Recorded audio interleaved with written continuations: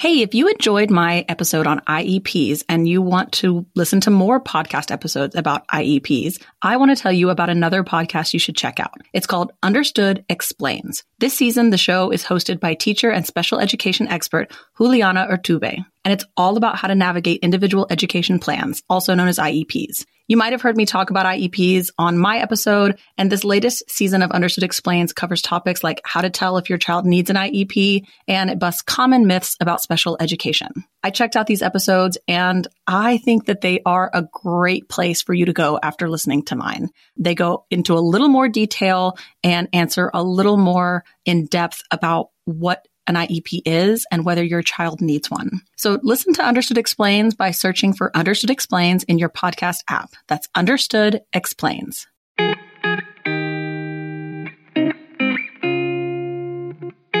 Hello, you sentient ball of stardust. This is Struggle Care. I'm your host, Casey Davis, and I am here today with content creator Landon Bryant. Hello, Landon. Hey, I'm so glad to be here with you.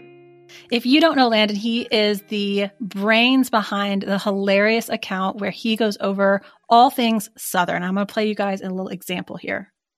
Sam Hill is that. Well, I'll tell you. Because that is a minced oath, which is a euphemism. So let's discuss it. I was just piddling today and I got to wondering, who in the Sam Hill is Sam Hill? Nobody's ever explained to me who Sam Hill is, so I had to look into it. I had to see about it. And what I found was shocking. Sam Hill is a minced oath. So what's a minced oath? When we take words and we change them just a little bit so they sound different, so that they're not ugly words, so that they're not cussing words, so you can say them around your mom and them. And Sam Hill is not necessarily an actual person. Sam Hill is a replacement for devil or hell.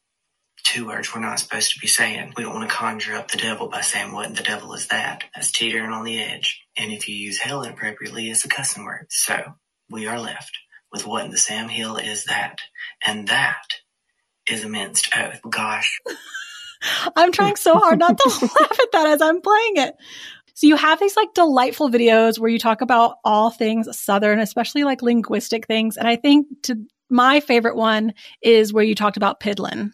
Tell us what piddlin' is. Well, piddlin', and I guess we need to talk about why we had to talk about piddlin'. It's because I said piddlin' in a video, and there's people all around the world that like comment on these things. And there was somebody from the United Kingdom said that meant like peeing in the yard. And I was like, we have got to discuss this and make sure to set this straight. So, because I said I was piddling in my garden, and they were like, there were so many questions like, why were you peeing in your garden? I was like, I absolutely was not. I was piddling, and piddling. It's just when you're doing the things around your house that are fun to do, but they're not necessary. They're like little tasks that are just give you joy. I think the best example of piddling is like taking care of your plants, or like a hummingbird feeder, like making sure it's okay, worrying about the hummingbirds, all that kind of behavior. Piddling is my best self, honestly. I love it. See, in my home, we were puttering. Puttering and piddling are just very close. And my husband laughs at me a lot. He's not even from the South, but now that he knows that word, he's like, you doing your puttering? You puttering around? I was like, yeah, I'm puttering around my house. Absolutely. There's not a better day than a puttering around day, piddling day. I mean, it's so great. It is specific. What's funny is like, we're going to talk about ADHD, but like puttering around the house is very, very close to me in my ADHD heart. It is, because it's like freedom to do whatever thought comes in your brain, you go do that on a puttering around day. So you just go for it. Yeah, and just my little projects. My little projects. That's what he calls it. Your little projects. Exactly. And what's funny is it's like puttering around the house is never doing the thing, like puttering or piddling. It's never the things that are like high priority. It's never like doing the laundry. Exactly. That's not piddling, because that's the thing that you have to do. That's a chore. Piddling is not necessarily chores. It can be jobs, but it's not necessarily like a specific dreadful task. Yeah, and it's not a hobby. Like, it's not a thing that's totally unnecessary. Like, honestly, you're one of the bird feeders, like the perfect one. Like, refill the bird feeder. Refill the bird feeder. Mm-hmm. There's a lot of looking out the window on a piddling day and checking on things. There's making your rounds, so to say. Making your rounds. Just puttering around. Yeah, it's so funny because, your platform to me is so funny as someone who is from the South, and I'm from Houston, born in Dallas, and a lot of people are split between whether or not I have a Southern accent. It really comes down to whether or not you are like from the city or you're from rural, because I'm from the city. So it's not as pronounced as everybody else, but also it comes down to how in proximity I am to another Southern person, because like it gets very obvious when I'm talking to somebody else that's Southern. Exactly. And it's even such a scale here. Like when I first started doing these things, where I am, I'm not nearly the most country accent at all. It's a country versus city accent. Like there's so much more country accents available. So when people were like, your accent, I was like, what are you talking about? I mean, and like, I'm be real, I get it, but it just was surprising to me because I'm definitely not in the more country of speakers that I'm personally around. So I don't know. I was like, for a while, I was like, there is no accent. I have no idea what you're, no concept. I did a video one time where I like purposefully did like a very Southern Texas drawl, and somebody got offended and they were like, I hate that, people use a Southern, well, first of all, they accused me of using an Appalachian accent, and it wasn't, it was a Texan accent, but they couldn't hear the difference. And so they said, it's really not okay to use an Appalachian accent when you're just trying to mimic someone that's stupid. Like we already have people that think we're stupid and that, and like valid point. Like you shouldn't just like do a country accent when you're trying to imply that somebody's stupid. And so I responded to them and I was like, first of all, it's not an Appalachian accent. It's a Texas accent. I am Texan and I like to lean into it when I want people to know that, I'm doing a bit. And it's not about being stupid. It's about having the audacity. Like that was the point of the video. Yes, definitely. I, as a Southerner, like my mom always laughs. Like my mom has a little bit of an accent, but my whole life, anytime I'm mimicking her, I always like purposefully give her like the most Southern drawl. Cause I'll be like, Casey, that is not fair. And she's like, I don't sound like that. I was like, doesn't matter. It's like anytime you're talking about someone else, it's like you use the accent. It feels good. It feels right. It does. It just feels a little bit better. I love it. So, okay, but we're not just here to talk about the South. We're here to talk about ADHD. And you are someone who was diagnosed late in life, but not as late as some of us. So tell me about when you got diagnosed. So I was fully like 21, 22 age. I was very successful all through high school. Definitely the signs were there. Like I lost every retainer, every pair of glasses, anything that needed to be somewhere and it wasn't there, it was gone. So there were obviously situations which drove my mama nuts the whole time. But I was still successful academically. And I mean, I was challenged through high school, but I had such structure set up because my parents were just so like on top of everything. They were the typical, like what you see on Leave It to Beaver type of a show. And so everything was there and set up. So I had a homework time and I had a study time and there was practice this and practice that. So it all was worked out. So the moment that I got out onto my own, immediately like done, like not doing that right now. I'll do that later. I'd never had to really like do the time management skills myself. And I'm so grateful to my parents for basically making me set out so well. But it also was like a thing. So when I got to college, I had to learn all those skills for myself, how to take care of time management, which is not a whole thing that I was very good at. So I bounced around from school to school and then finally got treatment and was very successful almost immediately. Like after like the year, I think I graduated within a year and a half of that. And I had gone to 3 other schools before I finally got to the last school that I was at and the last thing I was studying. And it also was with ADHD, you have so many different interests. I started in architecture school, went to nursing school, and then I finally graduated with a history degree. Oh my God. I love it. I did the same thing. I started with a philosophy degree and then I switched to meteorology and then the math was too hard. So I went to, what did I do after that? I can't remember, but I ended up with a theater degree. Exactly. It was like I literally looked at my transcript and was like, how can I graduate? Like, I've got to graduate. What do I do? And history was the thing that had the shortest path to it. Definitely not the easiest because there's a lot of writing. And I learned, it turns out, I'm so grateful for my history degree, which people will be like, liberal arts degrees, blah, blah, blah. But y'all, I learned so much in that history degree. Like I learned about bias and how to search for it. And it opened up a whole world of academics to me. And it was the first time I was really successful in academics at a college level.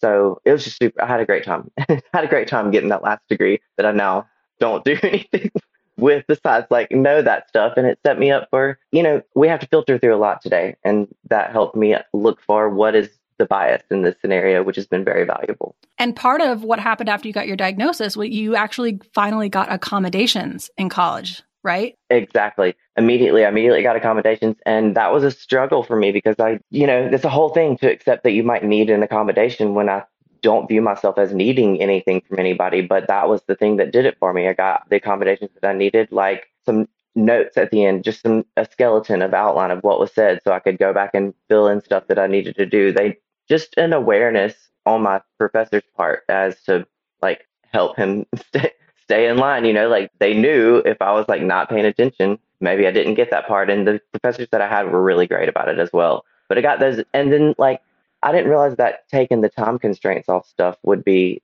such a relief on like testing and stuff. I didn't realize that I had that type of anxiety going into those types of things. It just was a strange, I learned so much in the time period by being helped. I didn't even know that I needed that help. And it was really transformative for me. And I was really successful, and then had a whole career for the past 10 years. And now I'm doing this. So Are you frustrated by buying your kids clothes and having them grow out of them within a week? Do they itch, pinch, and they just aren't comfortable? Well, then you need to check out Posh Peanut. Made from this amazing bamboo material, the clothes are legitimately so soft and they stretch with your kids as they grow. They are 4 times stretchier than cotton. Made to last, loved by parents, and approved by kids. Posh Peanut makes thoughtfully crafted, beautiful and stylish clothing for kids and families designed in-house, from beautiful florals to all of your favorite brands such as Hot Wheels, Disney, Hello Kitty, and Barbie. Their pieces are made with that ridiculously soft fabric, and it even stays soft wash after wash after wash. Right now, Posh Peanut is offering our listeners 20% off your first order with promo code STRUGGLE. Go to poshpeanut.com/struggle and use promo code STRUGGLE for 20% off your first order. That's poshpeanut.com/struggle, promo code STRUGGLE. I still remember where I was the first time it hit me. I maybe do have ADHD. And it's funny, I posted a TikTok the other day about having ADHD, and a good friend of mine texted me and said, "Remember when you swore to me you didn't have ADHD?" Oh, goodness. Well, listen, if you relate to that at any point in your life, I want to share a podcast that you should tune into. It's called ADHD Aha, hosted by Laura Key. It's candid stories from people who share the moment it clicked that they or someone they know has ADHD. In each episode, you'll hear heartfelt interviews about the unexpected, emotional, and even funny ways that ADHD symptoms can surface for adults. And it doesn't always look the way we thought it would. So check it out. To listen to ADHD Aha, search for ADHD Aha in your podcast app. That's ADHD Aha, with Aha spelled A-H-A.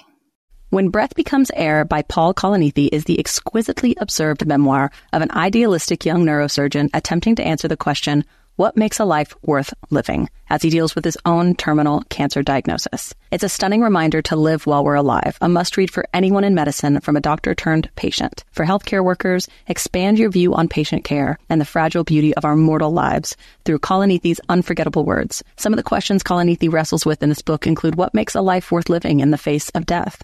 What do you do when the future flattens out into a perpetual present? When the future no longer is a ladder towards your goals in life? What does it mean when you have a child to nurture a new life as another fades away? When Breath Becomes Air is a #1 New York Times bestseller, Pulitzer Prize finalist, and was named one of the best books of the year by the New York Times Book Review, People, NPR, The Washington Post, Slate, and more. When Breath Becomes Air is available wherever books are sold. Learn more at prh.com/breath. Well, it's interesting you bring up career, and I feel like a lot of people with ADHD, we have that same thing where we have that wandering interest where we're interested in one thing and then another thing and another thing. It's hard to commit. And I think it's hard to think about what careers would be like most forgiving for like having an ADHD brain, or like play most to the strengths. And so tell me a little bit about, like that 10-year career and what that looked like in having ADHD. Well, I ended up in education. My wife was in education for like 5 years before I got into it, and she was already on her specialist degree as far as it goes. So I'd been listening to like about education for a while, and I basically just fell right into it. But I fell into the very best place. It was an art school, public school that was of the arts, and they teach academics using art. And I was like, done. That's me. I'm all over that, and I became the art teacher there. And it was just super, if you have ADHD and you're looking for something to do, I highly recommend being an art teacher because, first of all, you teach 4-year-olds through 6th graders. That alone in itself, the range of those things is an adventure every single moment of the day. There's not a dull moment, and there's always something new. And second of all, the content was so different, and the way that they taught there just appealed to me so much as somebody with ADHD because they would teach, like each week I would be assigned to a different grade and go teach whatever they learned academically using a visual art lesson. So we would make an art lesson out of it. And it was just so cool and so exciting. And every day was very different. There was a new challenge, like a new thing to get ready for, the next musical to prep for. So it just like really fed my interest while everything was so different every time. So it still was exciting. So I was into that. I honestly imagined myself doing that for so long, but then this happened somehow. And that's what I'm doing now. But teach art to young kids. It's very fun. So you're from Mississippi, and let's talk a little bit about the influence that Southern culture has when it comes to mental health and mental health access. Because there is, I mean, I think that there's stigma everywhere, but there certainly is like a pretty heavy, specific stigma in the South that I think adds to it. Definitely. And I think that has a lot to do with my story, because especially as somebody who was sort of successful in elementary school and high school, that definitely meant there was like nothing wrong, right? But it is just, the world is so big now than what it used to be. It used to be such a small world, and communities were so small growing up. It was just such a smaller connected space. And mental health was, when you're in religious communities like the South, it's almost seen as like a weakness. And there's this whole concept of that you should pray about it, like go pray about it, would be what you would be told if you were seeking. Like nobody directly said that to me, you know, but that is the general attitude about mental health because it was misunderstood at the time. Now, those same people understand it a lot better. So it's a whole different place than it was. And we all like grew together in this whole situation. But it's almost like things like that could be seen just as something that you should handle with your relationship with the church and with the Lord, you know? And so that's how it turns into kind of a stigma. And so people don't seek out that kind of a help. They'll seek out like help from the church. But it was such a different time period than now. That was when the community was so small, even like you couldn't call long distance city over because it was a different area code. Like that was small. That's not a big community at all. So the moment it opened up, things changed pretty rapidly. But yeah, growing up, it was a different attitude towards mental health for sure. Well, and I think even with like the access that we have today, what I noticed is like, because I always lived in big cities, but I always had family that lived in small cities or like small towns. And like being in a big city is very different than like the rural areas. I'm sure that's true everywhere, but in a lot of rural areas in the South, it's still the case that like the main social engagement is the church. Like that's like the hub of your life and your community. And you're right. Like it was like, well, let's go talk to the pastor, right? Like that's where you got that mental health advice. And certainly some churches are better at it than others. Right. It's a whole thing with community that you have choices of communities, or you don't even have to. It's just that was the whole community, was the church community at the time period. Then pretty much like where you went to church was your group of people. And there was a really big influence. So it's a totally different thing now. I saw this TikTok the other day, and it was a couple walking down the street in New York, and they were taking up probably a little over half of the sidewalk, and they were filming a TikTok video. You know what I'm talking about? There's this girl that's walking the other direction and just shoulder checks the girl. And she's like, ow. And the comment section was so interesting because everyone was divided on like who they thought was being rude. And like a lot of people were like, oh my gosh, like she should have said, excuse me. Like you can't just like body check someone. Like she didn't even say, excuse me. And then other people were like, why are they walking that way? Like they're taking up more than their side of like they're the rude ones. Like she was justified.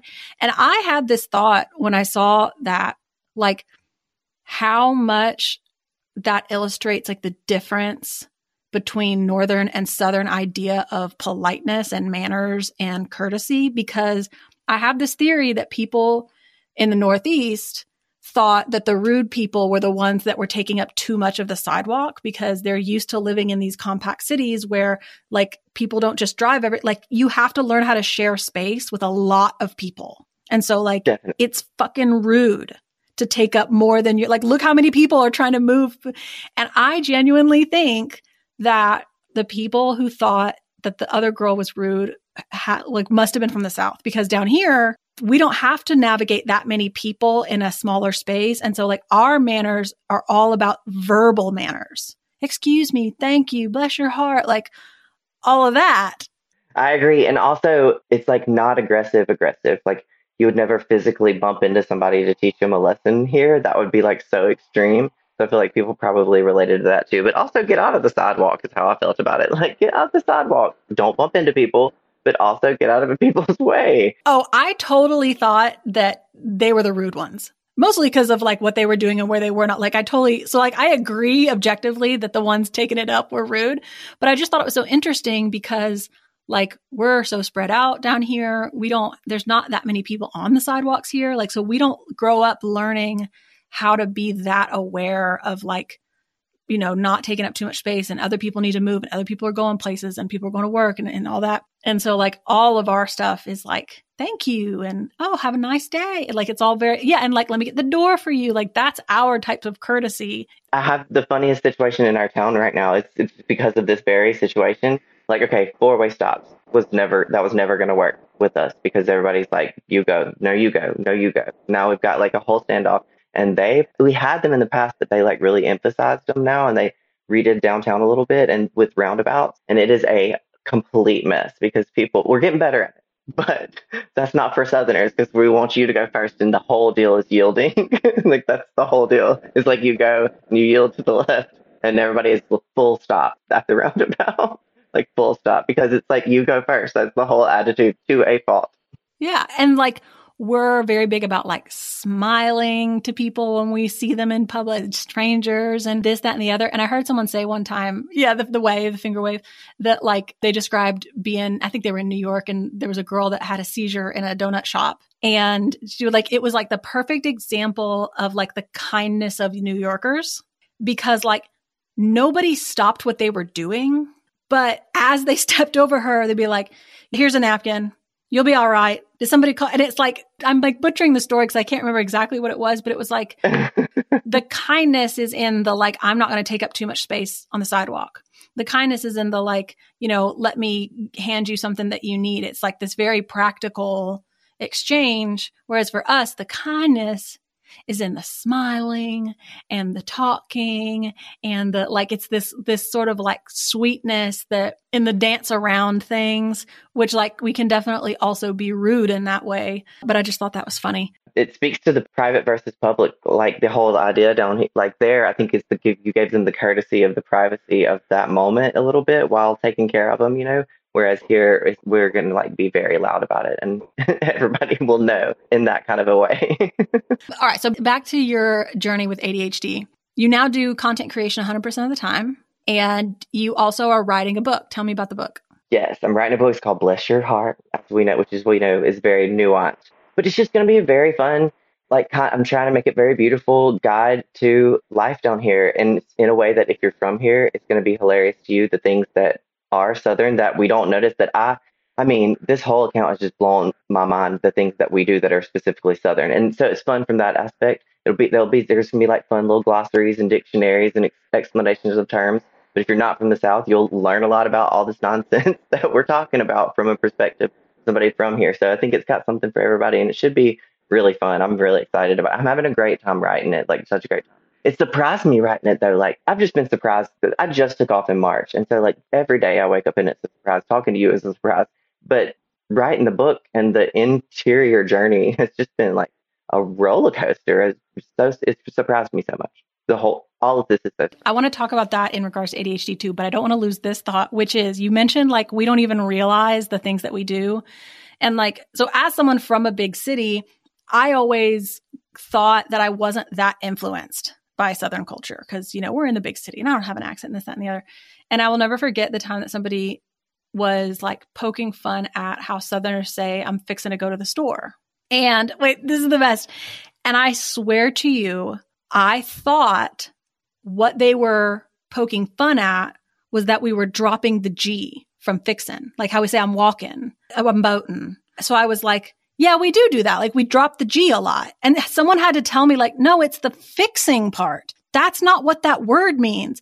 I was like, what do you mean? It is like, I'm fixing to go to the store. I'm fixing to go. And then I was like, wait, that isn't what that word means.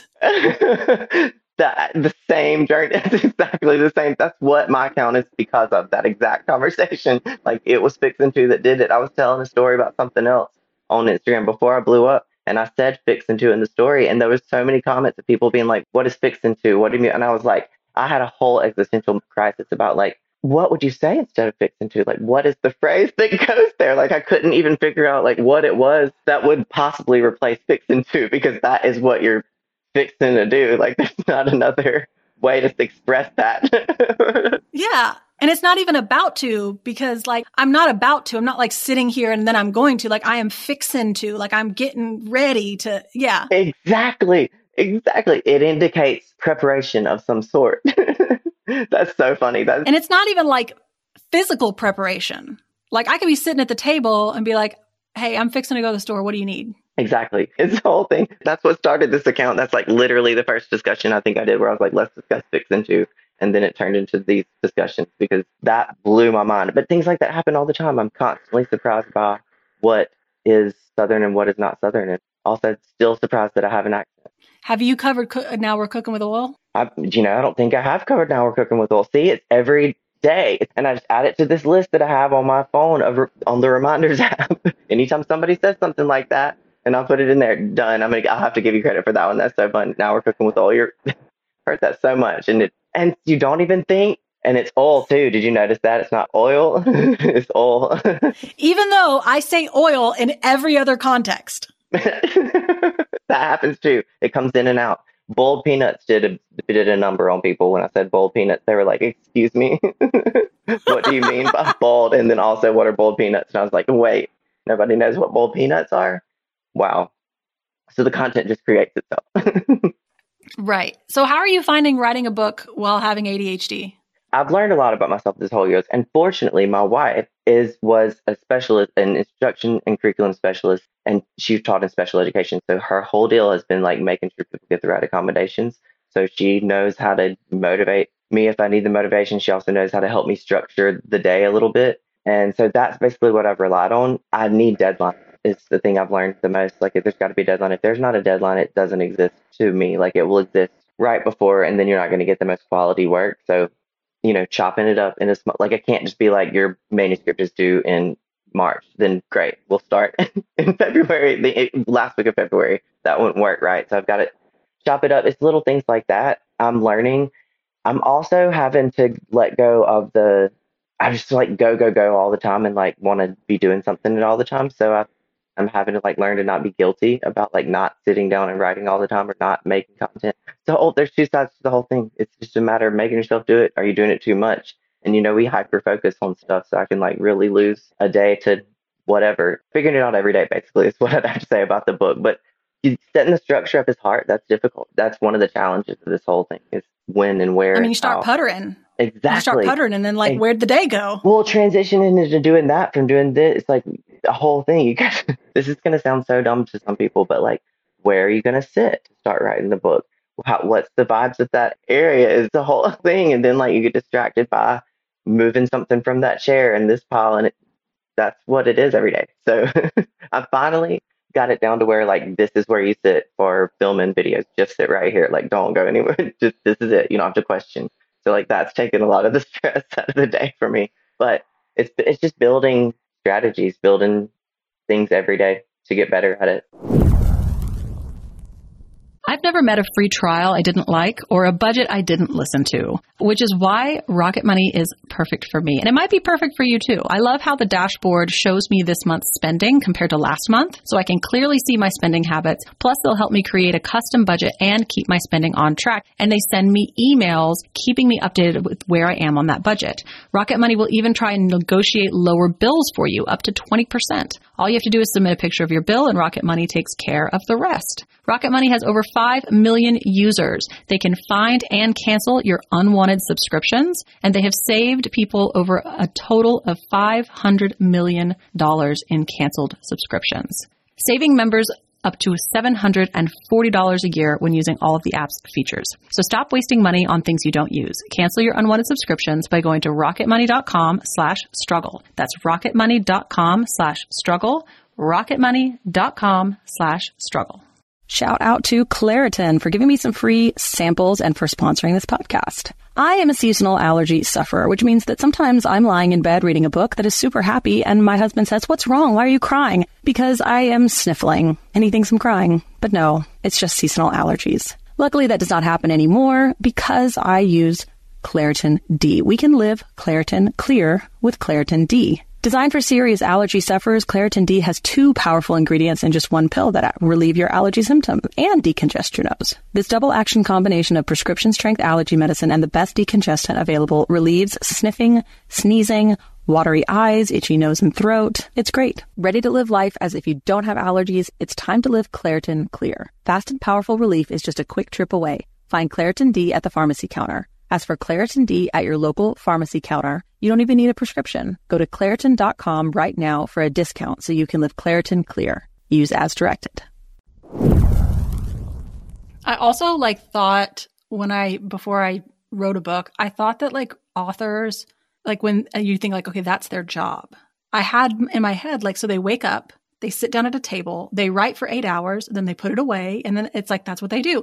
And then when I started following other authors that would talk about how erratic when they were writing and the times were, and for me, I've got kids in school. So I have to make it happen at certain times. But I didn't appreciate that they'd be yeah, sometimes for a week I don't write. And then all of a sudden I write for 3 days straight. And then sometimes I write for an hour. And then sometimes it's 10 minutes and sometimes it's 8 hours. And sometimes that made me relax a little bit because you can't turn on the tap with ADHD. You can't make yourself think of ideas. Even if I could force myself to sit down and put my fingers on the keyboard, I can't force my mind to get into a flow state and think of ideas. I relate to that so much. It's actually blowing my mind right now. That's part of this because I have these discussions, right? I mean, there's so many layers to what I have to say about that, but I have these discussions, right? And every day, and I have a giant list of topics. There's so many topics that when I hear those topics, like cooking with oil, I have a million thoughts about what I could say in those moments. But when I sit down to record later on, I might not be able to talk about cooking with oil. And that's for real. That's not, so it has to be at the right moment for that topic. That's why I have such a long list. And that's really the challenge of it for me is finding the moment that is the tap into that is going to allow me to do my best work. Because when you're trying to force it, it just is a whole different ball game. And I feel it's pretty evident even in the work that I've done. I know when I was not in the headspace to be doing that right then, but I had to because I strive my very best to be very consistent with it, which is just so strange for me to be consistent with anything. But I've somehow been consistent with this every day since. Anyways, that's such the challenge. And it's the challenge with writing as well. And then what you said about it, them going in spurts, there's a part of me that I think I learned to make sure I did this at the right time, make sure I do this the right way a long time ago to make sure everything was right. Because ADHD, you will forget the thing or not do the thing. And the erraticness of that makes me so nervous. And when I think about it that way, I want it to be a packaged up, this is when you write. This is when you go get a cabin for a month in the woods and that's where you write your, be so structured with it, but it isn't that at all. And I'm having to learn to work in that world and grow that way. It's a different thing entirely than what I've been doing for the past decade. And it's very fascinating. Yeah, there's this extra layer of I didn't do enough today. I didn't do enough. And it's you can't let, you have to kind of lean. There's no formula of you have to lean into the flow and the natural rhythm of inspiration enough to get the good ideas and strike while the iron's hot and all that kind of stuff. But you can't have that extra existential terror of I haven't done anything today. I only did it for 10 minutes today. Okay, I did it for 8. I did it for 8 hours. Why can't I do it again like that? That makes it worse. And so trying to get that off and sort of respect the flow and contend with the fact that you can't wait forever on the flow. You got to figure out how to make the, encourage the flow. Cause there are deadlines. Exactly. It's a whole thing. And I just wonder if people have the solution to it somewhere. And it baffles me that people, I get genuinely baffled at people that are able to be so structured about it. It's really something that if I ever feel less than, I do genuinely wish I was able to do that. I think it's a superpower that people have, but I definitely don't have it. So I have to turn this into the superpower, the moments that I am hyper focused, capitalize on those and go with it that way. But it's just such a journey because now there's so much information on ADHD out there, but there just wasn't the whole time. So it's, anytime you learn something new, it's wow, that really has affected my life this whole time. I had no idea that it was not my failure and my flaw. So there's a lot of guilt that comes with it that you have to shake off as well. So the last thing I want to ask you is like, there's a lot of resources out there for like work accommodations. And you talked a little bit about school accommodations. But now that you find yourself working for yourself at home, and even I've talked about like accommodations for care tasks, but there's this weird sort of like in between, like just existing, right? Like, especially as like a one-man show, like trying to be a creative, like what accommodations do you now provide for yourself that you realize you need? That is just existing is like, it is difficult. It's like so difficult. Well, fortunately, again, I have my wife and she is a painter. So that fits into her being able to help me out through things, but just having that list that keeps going. And the accommodations that I'm using the most are alarms. I set alarms very, very much. I always like try to ask for like a Google Calendar invite for meetings so that I know when they are, because add time zones into ADHD and it's a disaster. Like I have no idea like what time you're talking about, and I will. And then honestly, like I got really good at being improv in the moment, like because I missed so many meetings. I get the notification that it's right now, and I had to get going. So I've gotten better at like just knowing what I'm talking about all the time, because hey, who knows if they're calling next? Really was for a while. I got that way, but now I'm getting better about asking for Google invites, because the leap between you saying it and me putting it in my phone is such a large task leap for me. Some detail will get messed up. I don't know. So that Google invite is just so helpful for me. It puts it right in the calendar. So the little things like that, but I'm learning what ones I can do. And it's things like I want to get better at batch filming. So I'm trying to like learn how to go just record and not finish and get going. I don't know. Just little tiny things, just maximizing the flow. If you figure that out, I want the secret sauce, because I have recognized for a long time that there are so many creators out there that do it that way. And they sit down and they batch record. And I'm like, I can't sit down and make myself talk about anything. I have to be doing something. And then all of a sudden somebody says something. And I'm like, oh, I have something to say. And then I have to do it right then. And I have to record it right then. Like I can't figure out. And I know my life would be better if I could batch it, but I can't. Exactly, because that's what I had to talk about. I just talked about it. That was the thing that I want to talk about right now. I don't want to talk about anything else. That's what I'm talking about. The whole thing. And the amount of times that I've been like, oh, I have something to say about that, but I'll get to it later. And then I come back and I'm like, what was it I was going to say? And I can't make it sound good. That's the struggle with the list every day. It's like all these things were moments of a huge inspiration, but are they right now? Who could tell you? I could never know. So if you don't get into the flow when you get it, it may not come back. No, it's a surprise every day. But one day it might come back. So it's there on the list. And I feel like I have had to try really hard to sort of like create a life that allows for that as much as possible.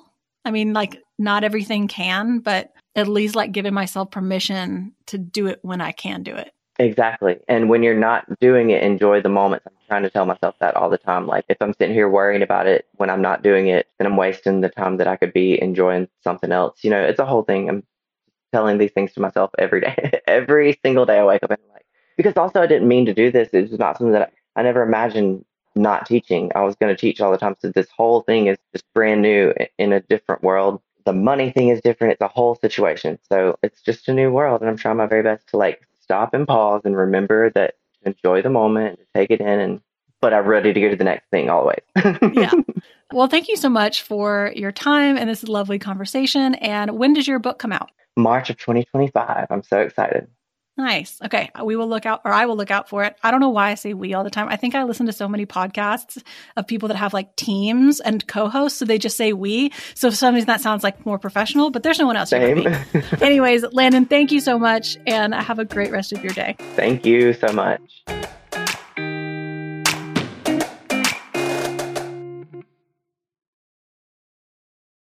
If you're a parent, I invite you to join us at the Mindful Mama podcast, where it's all about becoming a less irritable, more joyful parent. With sometimes hilarious and always thought-provoking experts and friends, at Mindful Mama, we know that you cannot give what you do not have. And when you have calm and peace within, then you can give it to your children. I'm Hunter Clark Fields, and I can't wait to see you there. Listen in to the Mindful Mama podcast.